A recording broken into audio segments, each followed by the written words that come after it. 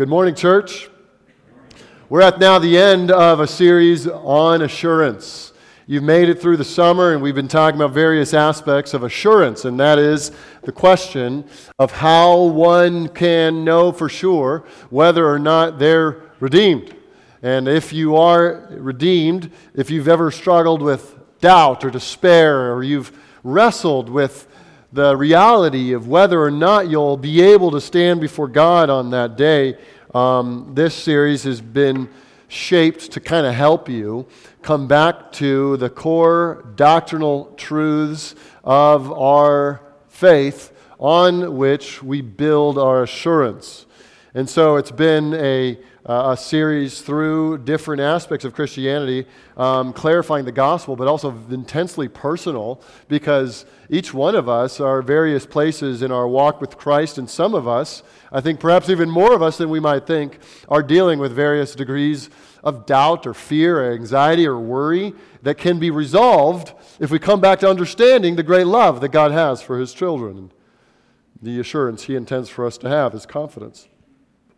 So we're finishing, and I want to finish on the note that assurance does not exist.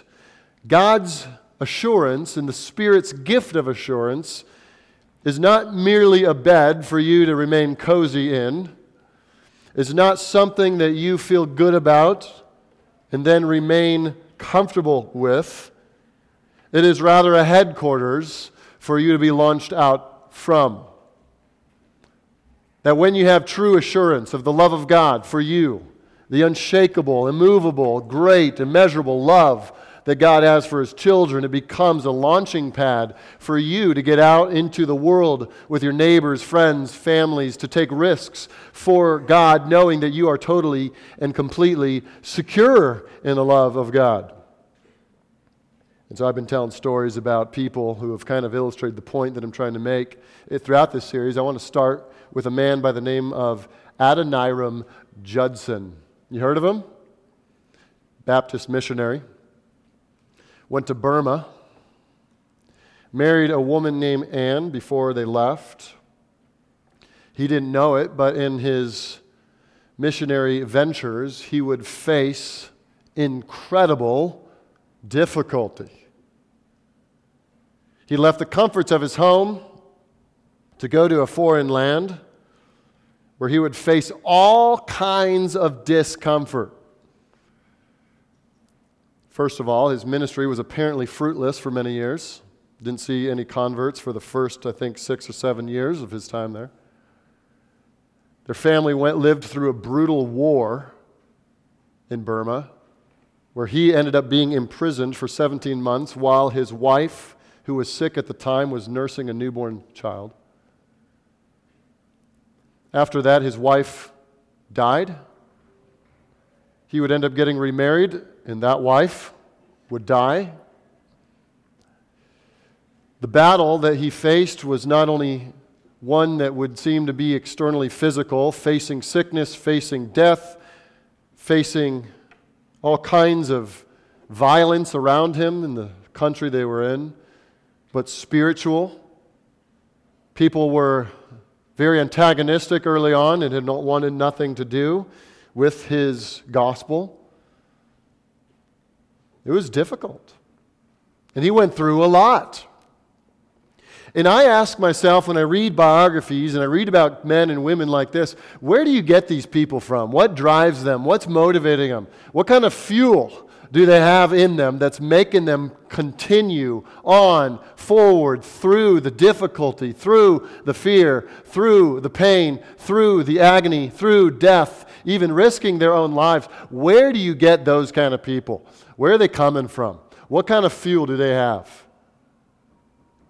And you find it in a quote like this that demonstrates Adoniram Judson's mindset. He said toward the end of his life, listen to this, and this will help you get the link between your assurance and your mission, your assurance and your ability to sacrifice, your assurance and your ability to go and take risks in obedience to the Great Commission. He said, if I had not felt certain, catch that? if I had not felt certain that every additional trial was ordered by infinite love and mercy, I could not have survived my accumulated suffering. If I did not believe in an infinite God of infinite mercy and infinite love who was ordering all this difficulty, I wouldn't have made it. But because I have rock solid confidence in the sovereign God who loves me and orchestrates the universe for my good, then I can go anywhere, anytime, any place and serve and risk out of sacrificial love for the good of His glory, for the advance of the gospel, because I am immovably secure in the love of God. And when you are immovably secure in the love of God, you can take similar risks. And my prayer is that some of you will say, yes, I want to do that. That might look like walking across the street to invite a neighbor to a Bible study. That might look like talking to a family member about their walk with God. That might look like you moving to Burma, as it did for Adoniram Judson, saying, I will rise with Christ one day if I die. But I want you to see that this kind of obedience is growing in the soils of assurance. And so if you have struggled with insecurity, if you have been among those people who have struggled with, man, does God really love me that much? Does He really care for me that much? Am I really all that welcome into His presence? I know He cares about other people. I see other people's patent prayers being answered, and it doesn't seem like it's that way for me. If you've ever been there, I want to talk to you about how you grow in assurance. Obviously, the theme of this whole series has been look to Christ, look to Christ, look to Christ, keep looking to Christ, keep understanding the gospel, understand the doctrines of the gospel, the core truths that uphold the gospel. You got to get those things. And so I don't want to move away from that, because in this whole thing, what I'm about to teach on from 2 Peter is starting in and rooted in you're looking to Christ and resting and trusting Him. But Peter gets very practical for you if you want to grow in your assurance and develop this solid certainty of your salvation. I want you to turn to 2 Peter. I want you to turn to 2 Peter, where we're going to start in chapter 1, and we're going to look at verse 3. And we're going to go from 3 basically down to 10. Before we get to 3, though, we're going to kind of jump around in this section so you can understand it in its context. So first, actually, look at verse 5. In the middle of this little section where Peter is teaching a church, in this particular part, some of the basics of walking and growing in Christ, verse 5 says, for this very reason, make every effort. Stop there. For this reason, make every effort. In the following 2 verses, 5, 6, 7, he will go on to describe the Christian's efforts to add certain qualities to their faith. You will see in verse 5, add to your faith virtue, knowledge, self-control, steadfastness, godliness, affection, brotherly affection, and love. And then in verse 8, follow me, look at verse 8. He says, for if these qualities are yours and are increasing, they keep you from being ineffective or unfruitful in the knowledge of our Lord Jesus Christ. For whoever lacks these qualities is so nearsighted that he is blind, having forgotten that he was cleansed from his former sins. Listen to this, verse 10. Therefore, brothers, be all the more diligent to confirm your calling and election. For if you practice these qualities, you will never fail. Can you see the link to assurance here?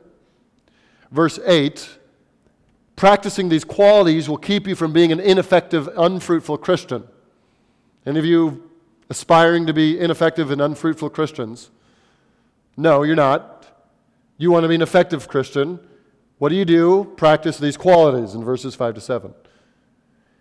These qualities, verse 9, are evidences that we have not abandoned the gospel. If we have these in our lives, they're growing, they're evidence that we're clinging to the gospel rather than forgetting the gospel. And verse 10 says that these qualities, in addition to helping us become effective and fruitful, also they are the indicators that we are making it to the end. If you practice these things, you will make it. You will not fail to make it to the end. Verse 11, for in this way, in this kind of lifestyle, in this kind of pursuit, there will be richly provided for you an entrance into the eternal kingdom of our Lord and Savior, Jesus Christ. In other words, if you're following this logic here, you're hearing this. If you want to be fruit-bearing, if you want to be gospel-loving and not gospel-forgetting, if you want to be enduring to the end Christians, you need to perk up and pay attention to what he's saying we must do in verses 5 to 7. If you ever thought that salvation means you do not do anything and you do not add any effort and you do not work diligently for anything, then you're misreading especially this text. Salvation is opposed to earning. It is not opposed to effort. And we will see that this effort does not come as an attempt to gain salvation, but it comes as an outflow of the salvation God has already given us in Christ. Look at verse 3 now to get you the context a little bit even further. That's God's divine power, has granted to us all things that pertain to life and godliness. Friends, this is a bang. This book starts with a bang because it's beginning by saying that God's divine power, that's infinite power, that's omnipotence, has been granted to us all things that pertain to life and godliness. You want to live a life of honoring God, a life of godliness, you have, by God's divine power, everything you need. Christians are not allowed to say, nope, can't do it, unable to, when it comes to matters of godliness and obedience. Because God is here giving us the resources we need through Jesus Christ. Look at verse 3 continuing on. Through the knowledge of Him, through our knowing of Him, through our relationship with God, who called us to His own glory and excellence. He's invited us into this family-type relationship, father-child relationship. We know God, and because we know God, we have a knowledge of Him.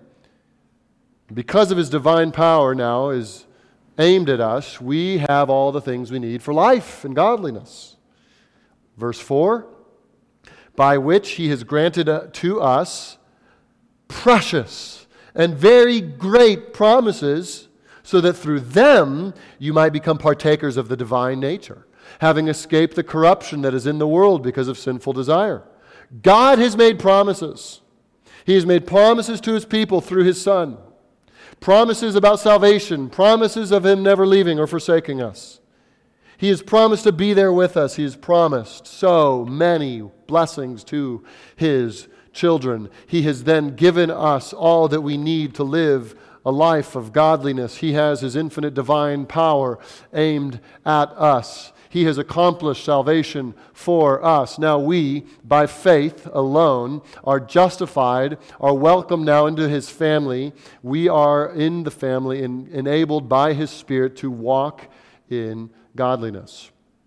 If you're not a Christian this morning, let me just say, before I get into the make every effort category of this section, I need to make it very clear that if you made every effort in the world, if you worked as hard as you could every day of your life to try to please God, apart from Christ, you would not please Him. That's what the Bible teaches. The Bible says that we are unable to please God in our flesh apart from Christ, that we are sinners, and God would be good and right to punish us for our sin. He would be just to make us pay for it ourselves. But the gospel is that in His abundant and overflowing love, He sent His Son, Jesus Christ, who came and lived and a life that would never have touched sin. He did not sin for 1 second. He died on the cross in the place of sinners. God the Father poured out His wrath on God the Son. God the Son willingly endured it for the sake of glorifying His Father and redeeming His people. He rose from the dead. He's alive right now. He calls all people to repentance and faith. In the moment you trust in Jesus Christ, in repentance and faith, you are forgiven. Faith alone is what justifies, and we're about to talk about effort. And this effort will not justify you. Faith will. But the faith that you have in Christ will result in your willingness to now live for Jesus in your day-to-day life. So look at verse 5. For this reason, make every effort. Make every effort. The result of your efforts will be fruitfulness, assurance. This make every effort, it should be obvious. This is referring to intentional, deliberate effort. This is referring to energy put toward your spiritual growth. This is not the kind of thing you drift into. The kind of growth that Peter's describing here, where you're adding your faith with virtue with knowledge with self-control, this is not something you kind of float into. This calls for discipline, energy. This calls for some deliberate effort. You could imagine it this way. You're out at sea. You've fallen into the water.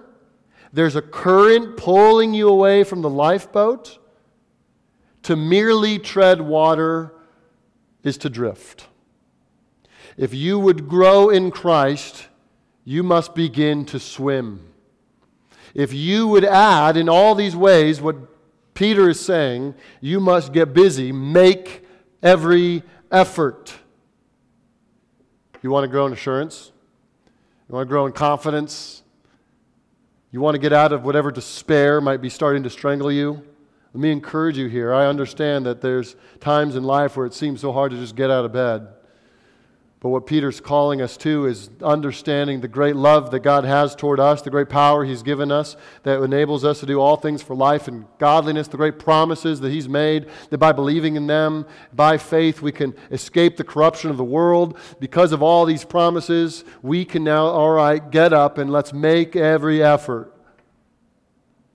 Isn't it sad when Christians kind of drift into a lazy, half-hearted, self-absorbed, smug, easy, non-sacrificial, self-serving, quote-unquote, Christianity?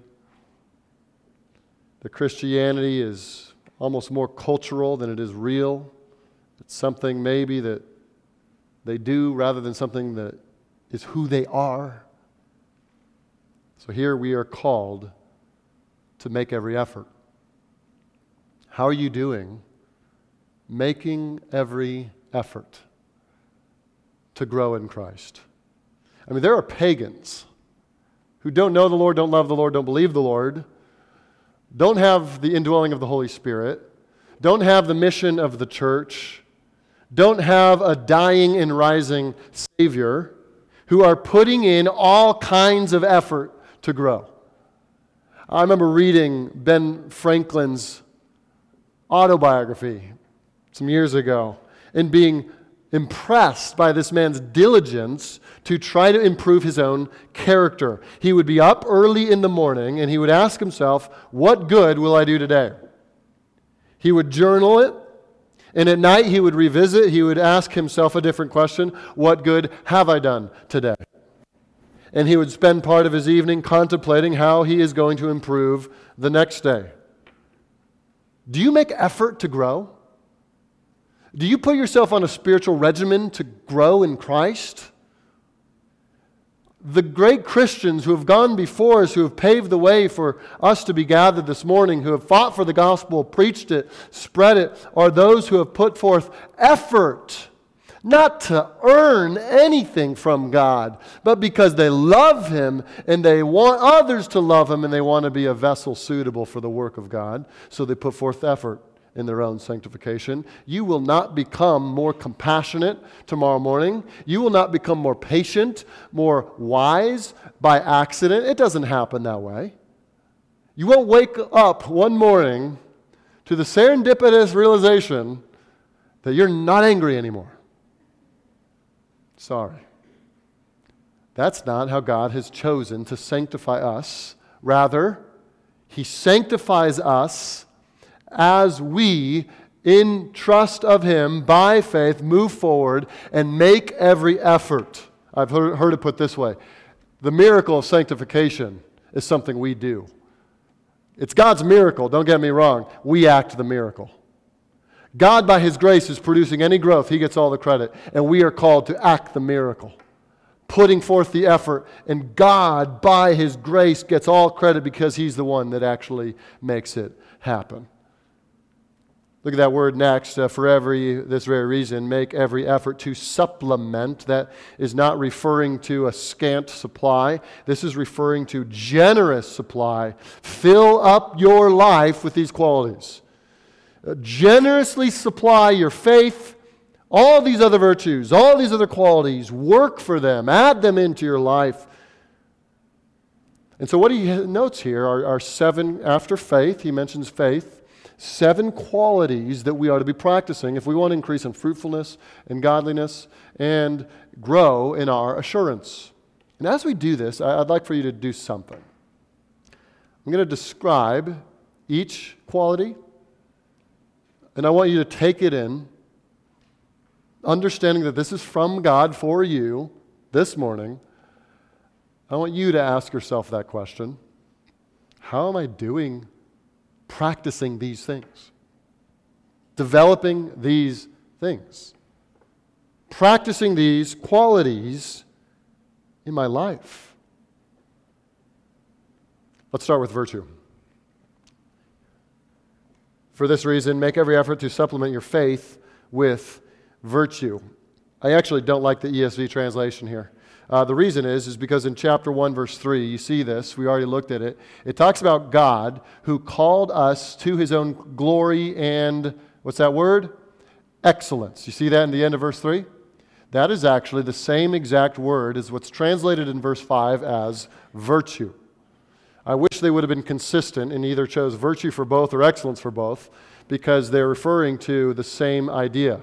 And what he's saying in verse 3 is that this is part of God's character. God is glorious, verse 3, and excellent.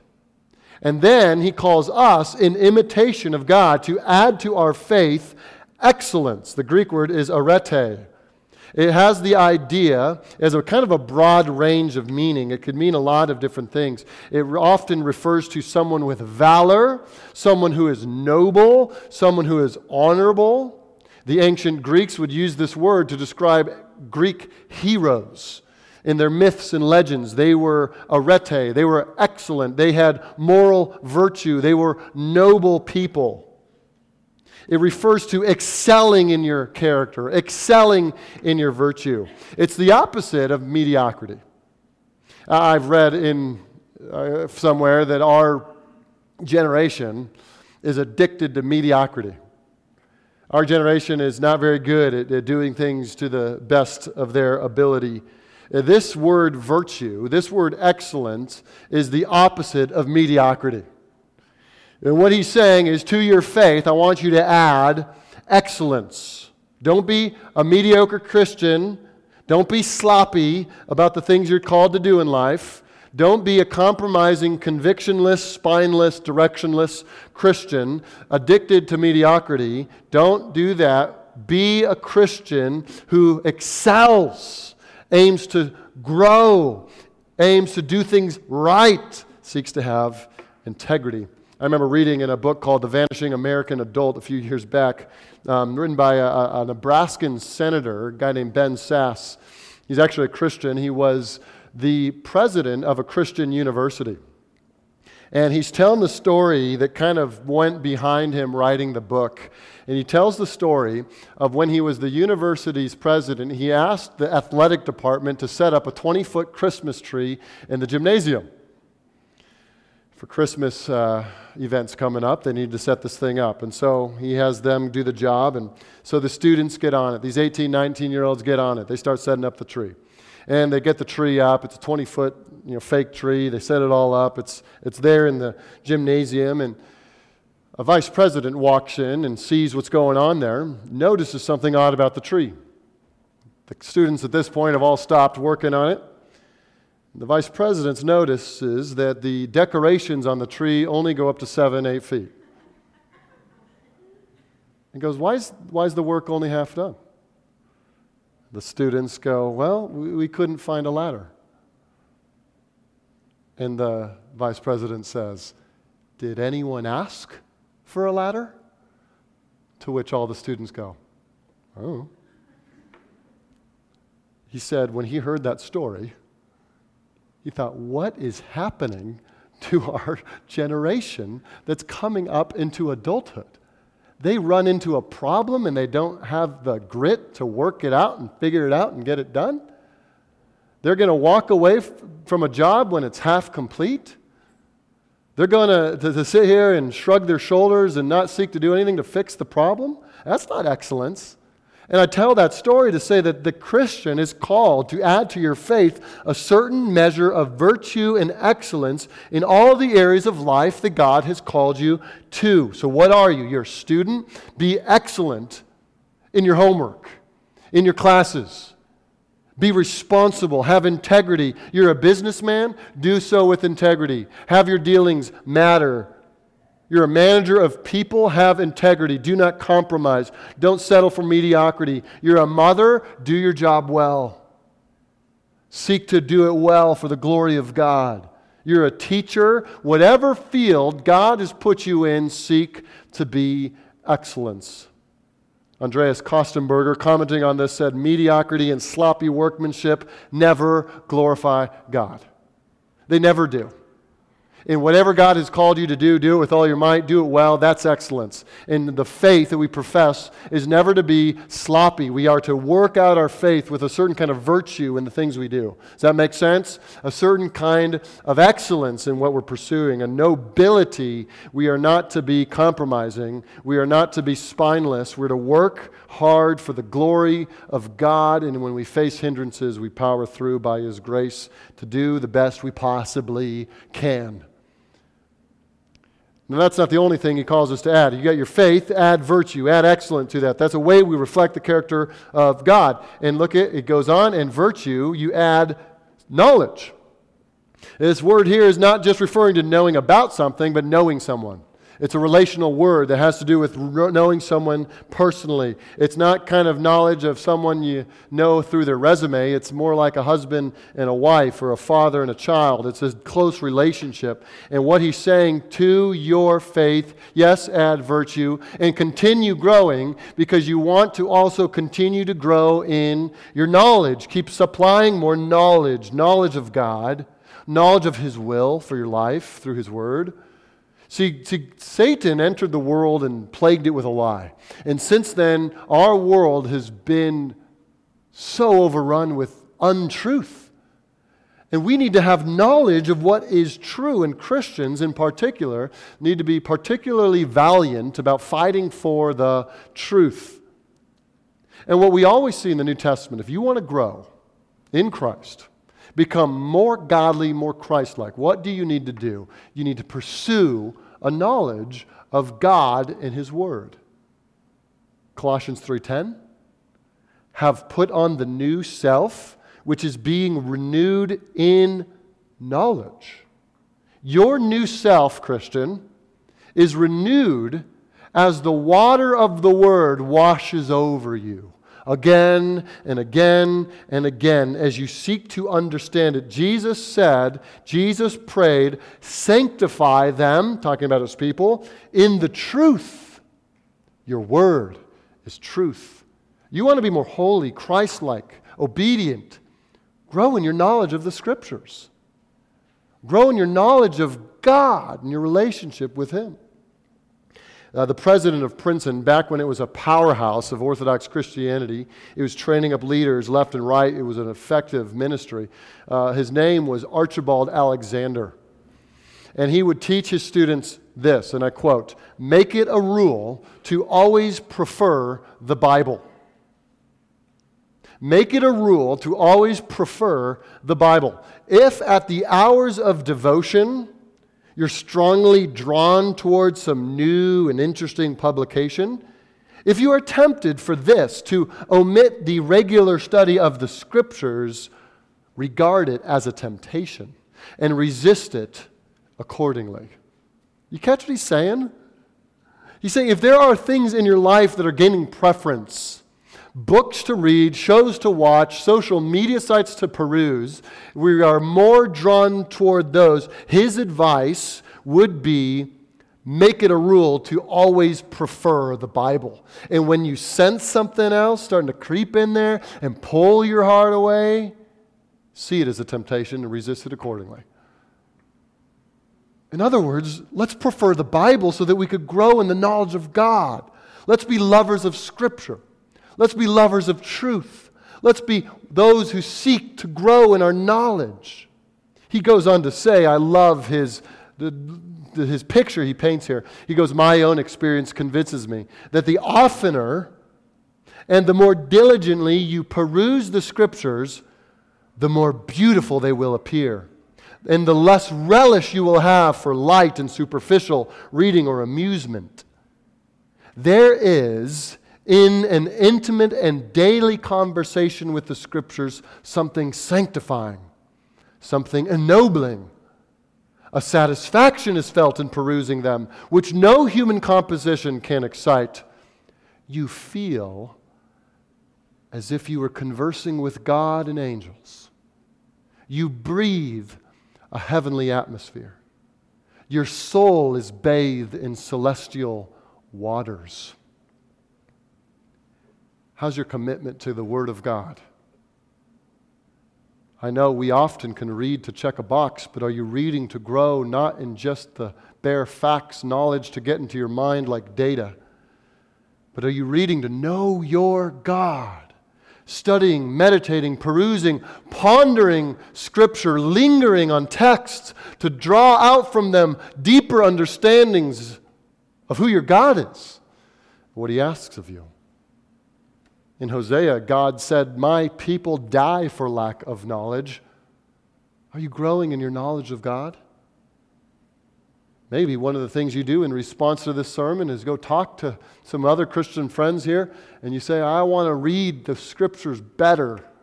Could you help me or do it with me? I don't have any kind of plan. Maybe I could get started on a plan. Could you hold me accountable? I hope you become a lover of Scripture if you're not already. I hope you become obsessed with it. I hope it becomes a life vest for you to live in every day. The truth you put on, you gird yourselves up with each and every morning. That's the meditation of your heart. That you love the Word of God like the psalmist in 119. It's like honey. It's a delight. And yet it's hard to grow in our love for Scripture when we love all the things of the world and they're distracting us from ever spending any time in the Word of God. So He's calling us to have faith, and to our faith we add virtue and excellence. To our excellence we're adding knowledge. We're seeking to grow in our knowledge. Let's look at the third virtue He's describing here, the third quality. He calls us to add self-control. Now, what good would it be if you could get all the knowledge in the world and no self-control to apply to your life? That would be like trying to carry around water in a wicker basket. You're not going to go anywhere. It's not going to accomplish anything. You are called to take what you know. You're growing in knowledge, and then to be self-controlled, to actually apply that to your life, to actual daily living.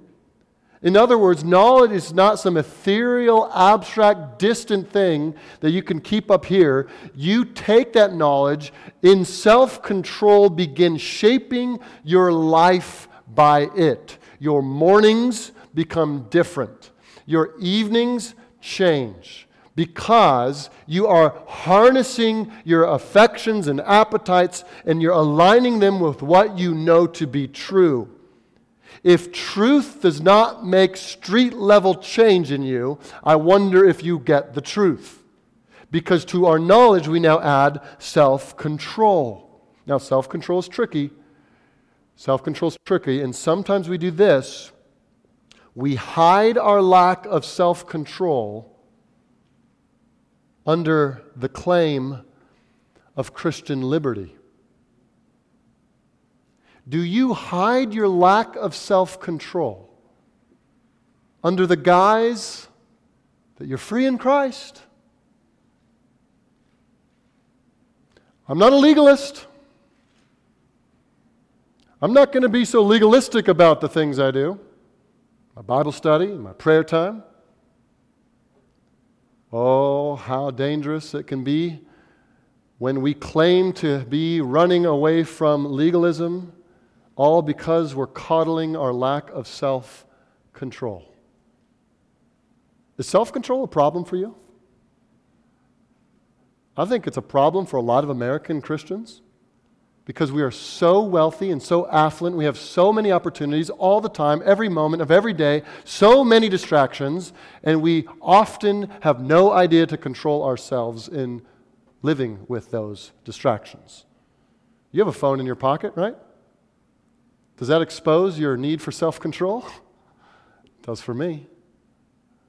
We have all kinds of opportunities to lose focus on what God has called us to do and think in our lives. So many options all the time, every day, of how we're going to spend our time. If you want to grow, you have to have self-control. Do you know how to tell yourself no?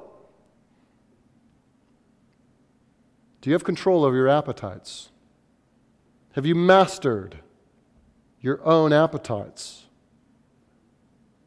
Do you regularly come to the end of the day and think, why did I do all that? Why did I spend my time that way? Why did I waste that? Why did I eat that? Why did I say that? I think all of us might need to evaluate ourselves in relation to our self-control and go home and ask God to help us here. One application would be this: go ask God for help.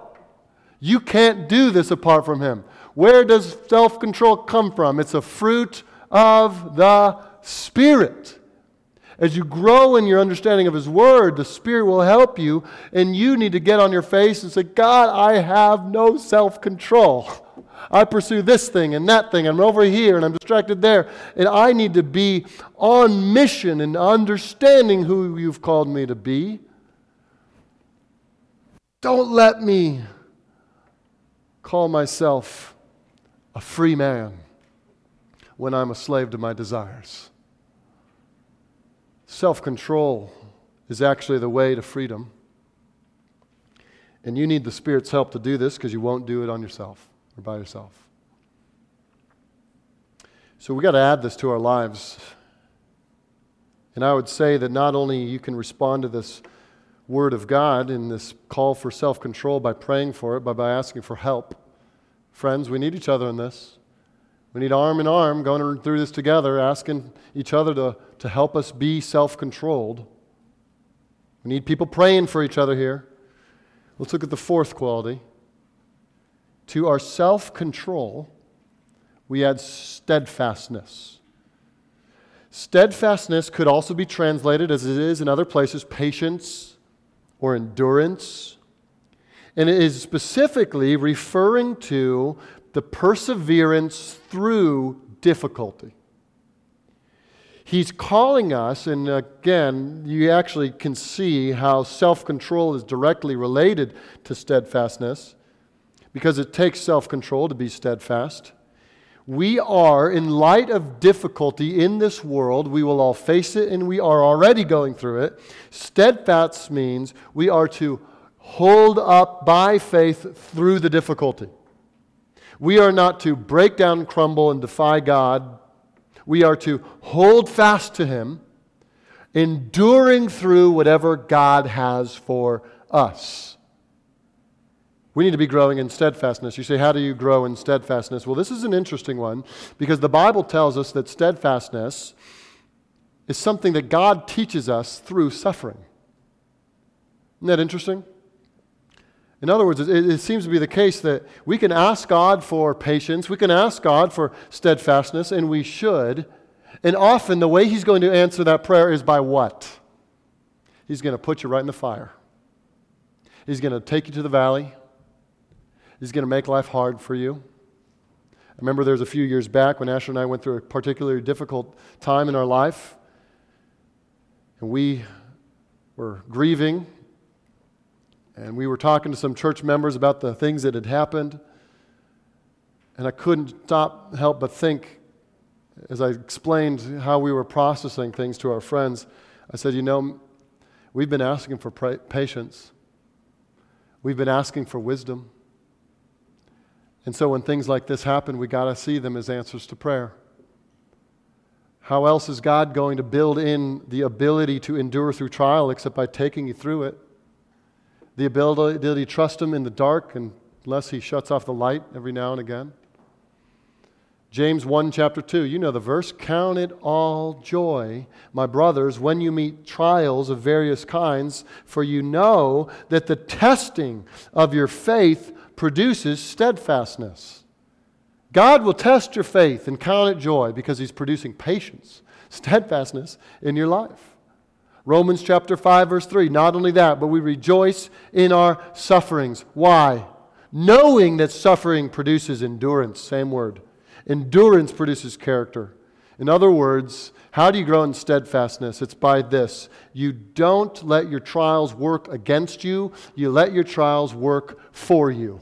You put them to work. By faith, you take your trial and you say, God, by your grace, I want you to use this in me to produce steadfastness. You put the little trials in that category and the big trials in that category, and you say to God humbly, Lord, this is hard, but please produce steadfastness in this. And you will not grow in steadfastness if in the moment of your testing, if in the times it gets dark, you crumble and you walk away from God. You get angry and you cry out against Him. It is the childlike faith that clings to Daddy when it's dark outside that a Christian needs to have in the middle of the trials. So you count it all joy, you rejoice in suffering, and God, by His grace, turns that suffering into steadfastness. And so add that to your life. So grab hold of the moments of suffering and use them for your own growth. And now he goes on, steadfastness, what are you going to add to that? To steadfastness, add godliness. You might say, why that one in the middle? Godliness seems so basic, seems so fundamental. Godliness. It's sometimes hard to understand because it's so common. We talk about godliness all the time. Some have used the word godlikeness to describe the meaning of godliness or Godwardness. In other words, godliness refers to our acting like God and living in light of God's reality. What it means is we are becoming more Christ-like. The character of God is being manifested in our lives. Some in the past have used the word piety to convey this idea. What it refers to is your fundamental inward character. It is not referring to your outward habits. The fact that you go to church, the fact that you read the Bible, those things could be results of true godliness, but not necessarily. Godliness is referring to who you are on the inside when no one else is looking. See, a truly godly person is godly when no one else knows. They're serving Him in ways that no one else sees. They're not doing things to be seen by others. They're doing things because they actually love God. To pursue godliness, then, means to be in the habit of seeking to love God with all your being. Oh, how good we are at substituting externals for actual godliness. We will go to church. We will be faithful to commit to small groups. We might even check boxes of our spiritual routines like Bible reading and prayer time, and yet we can, like the Pharisees, be far from God and be ungodly. Because true godliness is who you are on the internal. It is to love God, to really love Him with all that you are. True godliness doesn't act humble. It is humble. It doesn't try to be nice. It genuinely loves. There's no swagger in it. It's a true, warm, humble, childlike pursuit of a love relationship with the living God. Friends, you know godliness when you see it. There's an aroma to it. There's something that happened on the internal life of a person that's godly. You can sense it when you know a person. My favorite stories is J.I. Packer being asked in an interview about some of the influences in his life. J.I. Packer, a theologian, written many books that have been helpful for Christians. And so being asked about his own influences, he said without hesitation, "The greatest man I have ever known is the preacher, Martin Lloyd-Jones." The interviewer, curious, asks, well, why? Why did he have such an impact on you? And Packer went on to answer by saying, he was an expository preacher, and he brought God with him into the pulpit. I have never sat under a preacher who gave one a sense of the reality and presence of God. Now, true godliness is not only for the preacher, it's not only true of preachers, this is true of Christians. True godliness from the inside out brings with it an aroma that gives people a sense that God is real and He's here and what we're doing matters. Godly people aren't faking this. It's not a game. Heaven is real. Hell is real. God exists. Christ has come. He's alive right now. The Spirit is here. And He lives in daily realization of these eternal truths. And He's a different man because of it. A different woman. And because He lives in light of these realities, the godliness shines. Oh, friends, how much do we need true godliness in the church? Let's throw away faux godliness.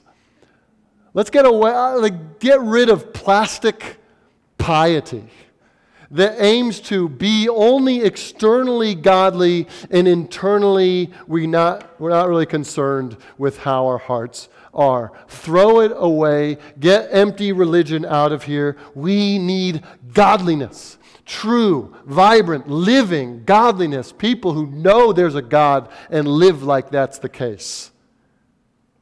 And how sad it is when a church tries to make up for lack of true godliness with flash and sound and programs and events and systems and structures, all because there's no true godliness. We want all of us to be people who are pursuing godliness, to add to our faith real godliness. Let us be godly people. And let the Spirit work mightily among us. To our godliness, he adds, brotherly affection. We're not only to be growing in godliness, in fact, I think these two are related because godliness is our orientation toward God Himself, and then He turns it to the more horizontal way that we are to love our brothers and sisters in Christ, referring to specifically the idea of a church family loving each other.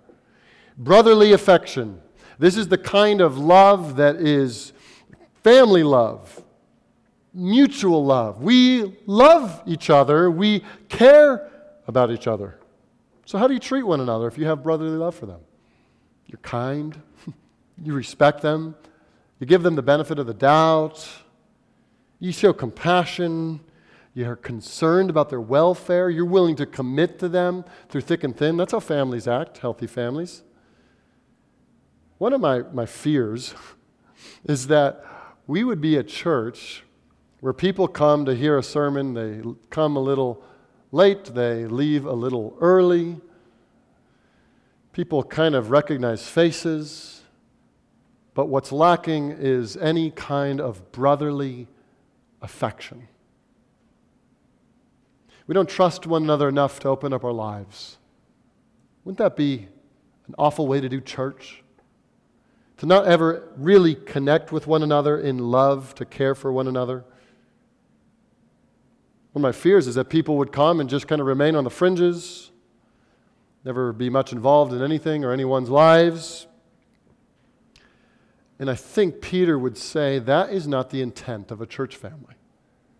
That if you want to be growing, then one of the things you're growing in is brotherly affection. That means you care about the people who are here. You like them, you love them, you're committed to them, you want to be with them, you want to invite them into your lives, your homes, you want to share meals with them, you want to bear their burdens, you want to pray with them, you want to rejoice with them, you want to weep with them. You want to go through the ups and downs that a family goes through. This is what a church is to be. Brotherly affection. Are you growing in brotherly affection?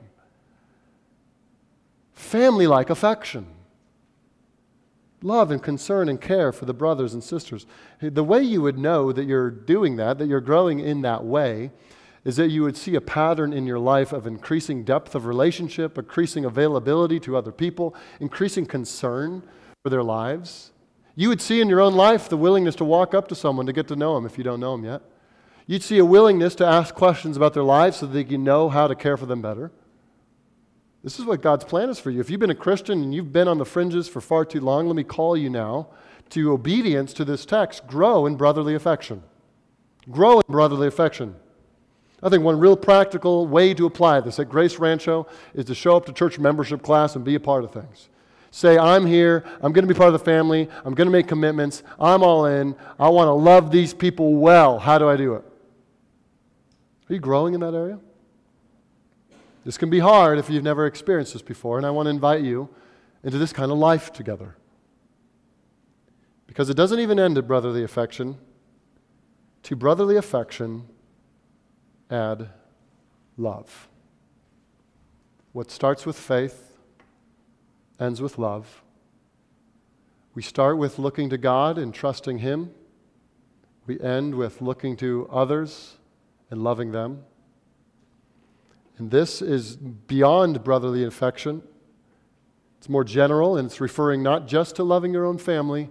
This kind of love is for your enemies.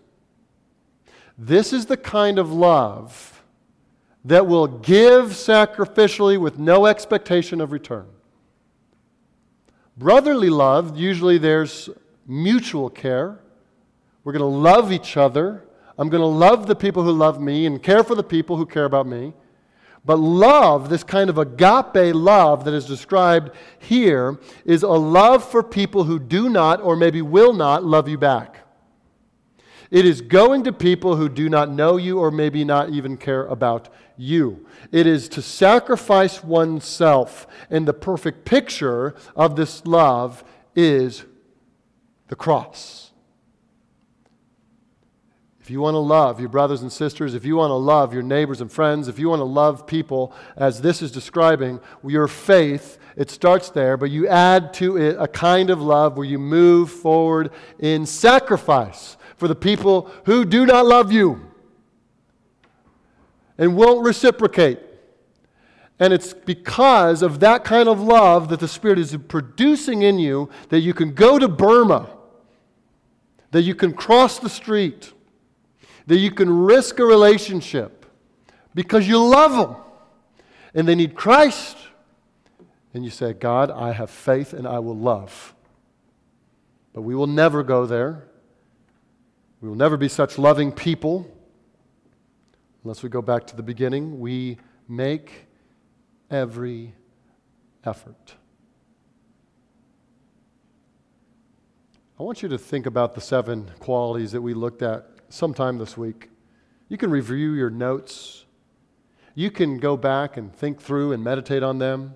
I would encourage you to even talk about them. We have a growth group that meets specifically to talk about the sermon. And I would have you read through these and talk about them and see how you can grow in them. Because this, what did we start with? This is how we become fruitful. Remember that? If these qualities are yours and are increasing, they keep you from being ineffective or unfruitful. Could you imagine a church where everyone is rigorously devoted to making every effort to grow? We're saying, hey, teach me, help me, grow me, invest in me. And I'm going to do the same for you, and we're going to grow together in Christ. We're going to do this together. We're going to make every effort. And as we do, we're going to find out that this is how our assurance is bolstered. This is how we grow. And we who practice these qualities will never fall, the text says.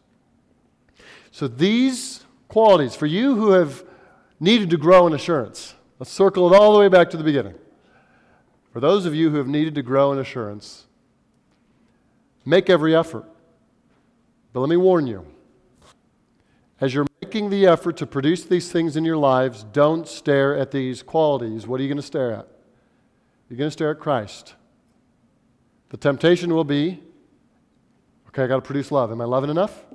I got to produce brotherly affection. Am I doing it enough? I got to be more self-controlled. Am I doing it enough? Am I doing it enough? And you're staring at the qualities that God intends for you to have.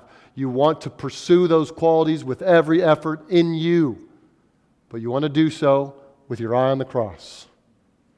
And you want to do so with your eye on the resurrected Savior. You want to do so remembering that He has granted to you all things for life and godliness. You want to do so remembering that He has promised you, and He's made you precious promises that you, by faith and believing them, can walk forward in obedience and growth. Are you making every effort? How are you going to respond to this? My prayer is that you would have a renewed and refreshed zeal for spiritual growth. And if any of you have begun to coast, that you would have been rattled out of that mindset and given a reason from God to go all out, go all in for Christ and His glory in the short number of years that He's given you on this earth. And that it wouldn't be you doing it by yourself, that the whole church would join you as we pursue Christ with everything we've got. Let's pray.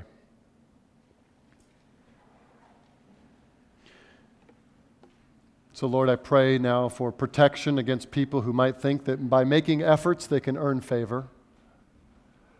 I pray for protection against the hearts that might think that in doing these things, they're earning your favor. I pray for the hearts that might think that in doing these things, they can do it apart from your Holy Spirit's power. I pray that they would recognize it's impossible. But I pray that they would act the miracle. That they would understand that it is only by miracle that they can do any of these things, by the power of the Holy Spirit, but they would, by faith, make every effort and at the same moment trust the Spirit's power to produce the fruit of the Spirit in their lives. And as that happens, oh Lord, move us out in love. Do not let us hear a sermon to grow and be complacent. So raise up zealous Christians, fervent Christians, eager Christians among us. And may we as a church glorify you by going all in and all out for your glory while we have time. In Jesus' name, amen.